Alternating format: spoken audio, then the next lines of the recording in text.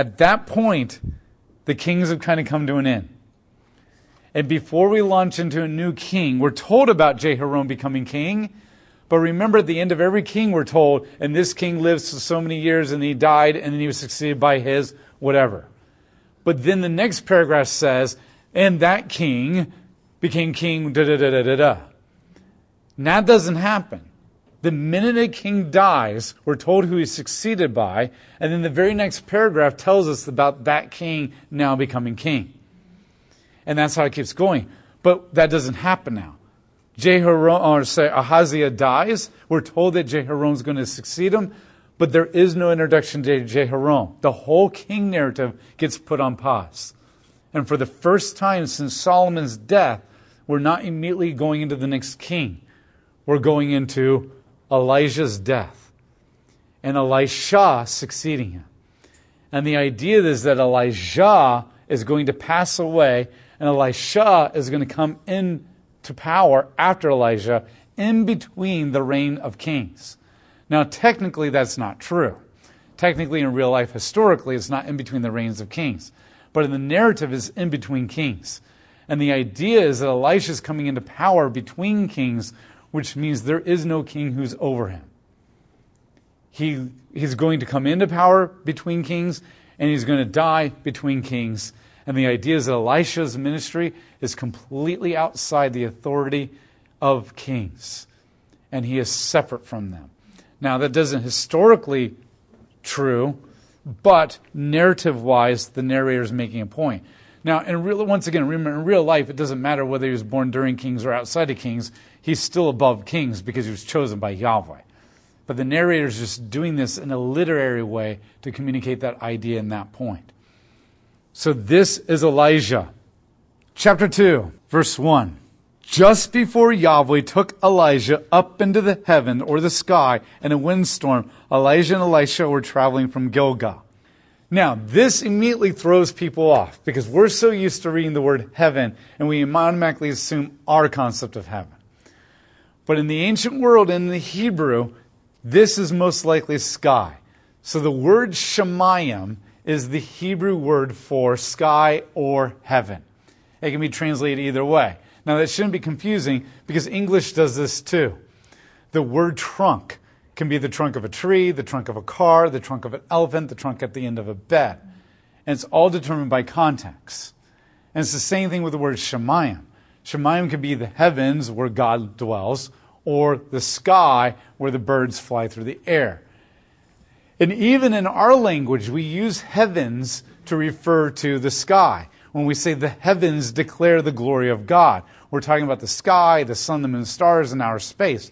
Remember, in the ancient world, they don't know anything about outer space because they don't have telescopes or spaceships.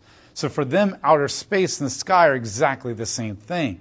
So the heavens, where the gods move through, the clouds, and the sky are the same thing for them. Not only that, they don't have a concept of heaven, of people going there, because people never go to heaven. In the ancient world, before Christ, nobody went to heaven because the only way you can go to heaven is if you are without sin. Jesus made it very clear, only the righteous will enter the kingdom of God. And the only way we can be made righteous is through the blood of Jesus Christ, and that hasn't come yet. So they didn't think about people being in heaven. They didn't think about people going there. We were talking about this in 1 Samuel, where Saul conjures up Samuel, so to speak, and God allows it to happen, and Samuel says, "Why have you awakened me?" So all throughout the Bible, most of the time the word Shemayim is used in the context of heaven. All throughout the First Testament, over and over and over again, predominantly the word Shemayim is used to communicate the idea of sky. Sky. So when your Bible is translated heaven, that's an interpretation. That's an interpretation. The question is that an accurate interpretation? And my argument would be no. And I would say over 90% of the time in the First Testament, the answer is no. It should be sky or heavens. And heavens, plural, referring to the sky. So, but we'll come back to that. So it's going to take him up in a windstorm. Elijah and Elisha were traveling from Gilgal. And Elijah told Elisha, "Stay here, for Yahweh has sent me to Bethel." But Elisha said, "As certainly as Yahweh lives, and as you live, I will not leave you." So they went down to Bethel.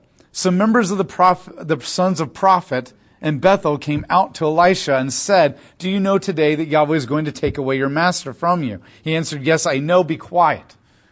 So these guys come back, these crazy guys. Now this time, it's suspicious. They're coming out of Bethel. And remember, Bethel's where the golden calves are. And this makes you now think that these aren't good prophets. And we talked about the idea that sons of the prophet might be a mixture of good prophets and bad prophets. Just like in any church, you might have good people and bad people. And so in our church growing up, we actually had a cult leader who began to rise up in our church. Not as in the leadership role, but in the congregation tried to do things. So it was all mixed, the sheep and the wolves, so to speak, until he was dealt with. So it's kind of that mixture. And we know that this should cast a bad light on them because later when after Elijah is taken away, Elisha is going to come back into the land, and Elisha is going to refuse to go to Bethel because of the idolatry there. So that makes it clear that coming out of Bethel should put a bad mark on you. So these prophets are there, but yet they probably do have a respect for Elijah and Elisha because they've seen power demonstrated from them. And usually false prophets or false people have no problem mixing with everybody. They have no problem mixing with anybody. They're friends with everybody. It's usually the people who are righteous who are trying to make distinctions between the good people and bad people to associate with. So they have no problem commingling. Now Elijah basically is answering yes. So somehow they know he's going to be taken away. We don't know why. We don't know how they know. But they know he's going to be taken away. So they tell him that. Now he tells them, "Yes, I know, be quiet." Now why is he telling it over and over? We're going to see two things that keep getting repeated. They're going to come to the city and Elijah's going to say, "Stay here." And Elisha's going to be like, "No, I want to go with you." So they go. They go to the next city. "Stay here. Don't go any further." "No, I want to go with you." And this keeps happening over and over. At the same time, the prophets are like, "Hey, do you know that your master is going to be taken away from you?" "Yes, I do. Be quiet." "Hey, do you know that your master is going to be taken away from you?" "Yes, I do. Be quiet." And these two things are getting repeated over and over again. Now, with the prophets, the word to be quiet here is the Hebrew word chasiah. And chasiah can also be translated as be still or be inactive. And so there's a possibility that Elisha is not telling them to be quiet, but to be inactive, as in don't get involved. You're not welcome here. You have no role here. Go away. Go back to Bethel. Kind of an idea I don't want here. And the real question here is the authority. Who has authority? Notice that they don't address Elijah. Probably because maybe they fear him. There's been a whole lot of lightning falling out of the sky with Elijah. But they're going to Elisha because he hasn't really demonstrated his authority or power yet like Elijah has. So they feel a little bit braver to question him, but yet he's telling them, "Back off, man. Don't want you here, really." And they don't seem to get the hint until they get to the Jordan River. And then they back off. At the same time, Elijah is telling Elisha to stay. Now, there are two possibilities of why. It could be he's testing him again. Like when he did the drive-by robing. He's testing him to see if, are you committed? Okay, are you the young Padawan Daniel's son who is going to stick with me no matter what? Even when everything says give up. I'm testing your patience, your endurance. It's a possibility. Or it could be he doesn't want him around. Because what's coming next, he may not be very proud of. He may not be very proud of it. But this thing keeps going. They're going to Gilgal to Bethel, and then they're going to go to Jericho. These are the same cities that Joshua conquered. The first three cities that Joshua conquered. And there's going to be a direct connection here, because just like Joshua succeeds Moses, we're going to have Elisha succeeding Elijah, and there's going to be parallels here. And they're moving, notice it says that they're moving eastward. Now the first thing that lets you know that things are not right is they're moving eastward. And moving eastward is always a judgment of God casting you out of his presence, like the Garden of Eden, or it's you intentionally walking away from God, like Cain moving eastward and then moving to eastward to build the Tower of Babel, and Lot moving eastward away from God to go to Sodom and Gomorrah. But we also saw Elijah moving eastward out of the promised land to go to Phoenicia. So the question is, in both cases, it was seen as bad. But Elijah was commanded by God to move eastward in order to illustrate the point that Israel had been walking away from God and out of the promised land. The question is God illustrating this point, or is this a judgment from God on Elijah? And my argument would be this is a judgment of God on Elijah. So the moving eastward here theme. Eventually, they will cross the Jordan River. And crossing the Jordan River automatically puts you outside the promised land. And nothing good happens outside the promised land. There are no blessings of God outside the promised land. And so now we are in the outside of God's land, outside of his blessings, outside of the covenant community when this actually begins to happen. So verse 6, Elijah said to him, "Stay here, for Yahweh has sent me to the Jordan." But he replied, "As certainly as Yahweh lives, and as you live, I will not leave you." So they traveled together. The 50 members of the prophetic guild went and stood opposite them at a distance. This is where they began to back off. While Elijah and Elisha stood by the Jordan. Elijah took his cloak, folded it up, and hit the water with it. The water divided, and the two of them crossed over on dry ground. This picking the cloak up, he strikes the water. Now, if you're taking a cloak and you're swinging it to strike something, that momentum is going to elongate it and give it a staff-like look.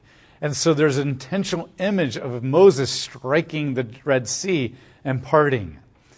And now you have the Jordan River parting, and they're going to cross. So you have the Red Sea parting and a crossing with Moses. Joshua parts the Jordan River and does a crossing. And now you have the same idea here. So this Moses-Joshua theme is being continued on. But notice it's the cloak that has the authority, just like the staff of Moses. In Exodus, God says, from this point on, that staff you carry is my staff. It is the staff of Yahweh. And from it, I will demonstrate my power and my authority. And so there's this idea that the cloak represents this. And this is the same cloak that he threw on Elisha to say, "You are the prophet that succeeds me." And so this robe has a symbol of authority connected to it, that it can actually part the Jordan River. And then they cross it, and they cross eastward out of the land. Verse 9, when they crossed over, Elijah said to Elisha, "What can I do for you before I am taken away from you?"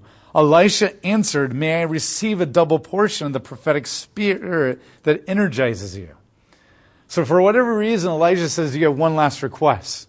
Anything I can help you with?" And Elisha gets really bold here. He does something that has never, ever happened among prophets. He asks for a double portion. Does anybody remember way back in Genesis what that is communicating? Sonship, the firstborn title. When Abraham chose Isaac and Isaac chose Esau, and God said, no, I want Jacob. And Jacob chose then Judah. The firstborn title carried two things with it: headship and a double land inheritance. It gave you authority and power and double land inheritance. Elisha's asking for a double portion of the Holy Spirit. Meaning, I want twice the power. And don't see this as a greedy sense. I think it's just doing the will of God. And so he asks for a double portion, which basically he's asking, will you pick me to be your firstborn son? Adopt me and let me continue your name and your ministry. Every prophet has had their own distinct ministry and calling from God all throughout the Bible. It is not uncommon for us to see the sons of a king continue the ministry or the way that a king ruled, but we have not seen that with prophets. God does not do it based on biology. He does it based on calling. And so Elisha is asking for something that has never been done. I want to continue your name, your ministry, the things that you've done, and I want to do it to an even greater extent. I want to be further involved in the kingdom of God. Elijah then responds and says, what you have asked is a difficult request. If you see me taken from you, may it be so. But if you don't, it will not happen. So he puts a criteria on it like, this is really difficult. It's not difficult for God, it's difficult for him. And what he means is two things. First, every prophet that has been a prophet has to be called by God. Prophets are not allowed to be appointed by men. Even when we saw the Samuel as a prophet and he appointed his sons as judges, there was an idea that the people got afraid because the judges, his son, were going to succeed Samuel. But even then, Samuel wasn't appointing his sons as prophets to succeed him. He had appointed them as judges, not as prophets. So prophets are never, ever, ever picked by humans. Only God can call a prophet. So what Elijah's saying is this is incredibly difficult because I can't pick prophets. That's not my job criteria. I have no authority. The other thing that makes it incredibly difficult is that prophets have to be spiritually gifted by God to see the spiritual realm. And I really, really, truly believe this. I don't remember if I mentioned this in the comparative religions class, but there are people who are more gifted by God to be more connected and tuned with the spiritual realm than other people. Just like I really, truly believe that some people are more athletic than others, some people are more musical than others, some are more emotionally intuitive to other people's feelings than others. Some are more engineering, mathematical minded and logical than others. There are people who are really, truly more connected to the spiritual realm. And they can see and they can hear things. And it's usually why these people can become prophets. Or they can become mediums. And we talked about this in the occult. People do magic and they see spirits and demons and they talk to them. And I believe that a lot of these people are con artists, but there's a lot of them truly have a gifting. And in the hands of the world and falling away from God, they get messed up with the wrong spirits. But the difference between a medium and a prophet is just what spirit they're connected to. And I really firmly believe that. And so one of the reasons that these guys are called to be prophets is the same reason that you're going to hire a logical, mathematical, engineering, mining person to build cars and design houses and stuff. You don't hire an artist, okay, unless the artist is also multiply gifted. And you pick the right people for the right jobs. And God is picking these guys to be prophets because they're spiritually connected. They're just gifted with that sensitivity. And so what Elijah is saying is, you have to be able to see the spiritual realm. You have to be able to be connected to it. And so there's the test. When I am taken away, if you actually see everything other than me that's happening, then that's God's calling you. And you've passed the test of seeing the spiritual realm, and because God has allowed you to see it, then He's calling you. And that's the criteria. You have to be called by God, and you have to be able to see the spiritual realm. If you can see it, then God has called you. And this is fitting too, because later Elijah is going to say to the servant, hey, we're not alone. There's an entire angelic army around us. And he can see this. Now that's pretty phenomenal. We just think of this like a brief moment, but this story and the next story does not imply that it's being turned on and off. There's almost a sense that he is seeing this on a regular basis, certain things that we only given insights a couple of times to. So this is the criteria that's placed on him.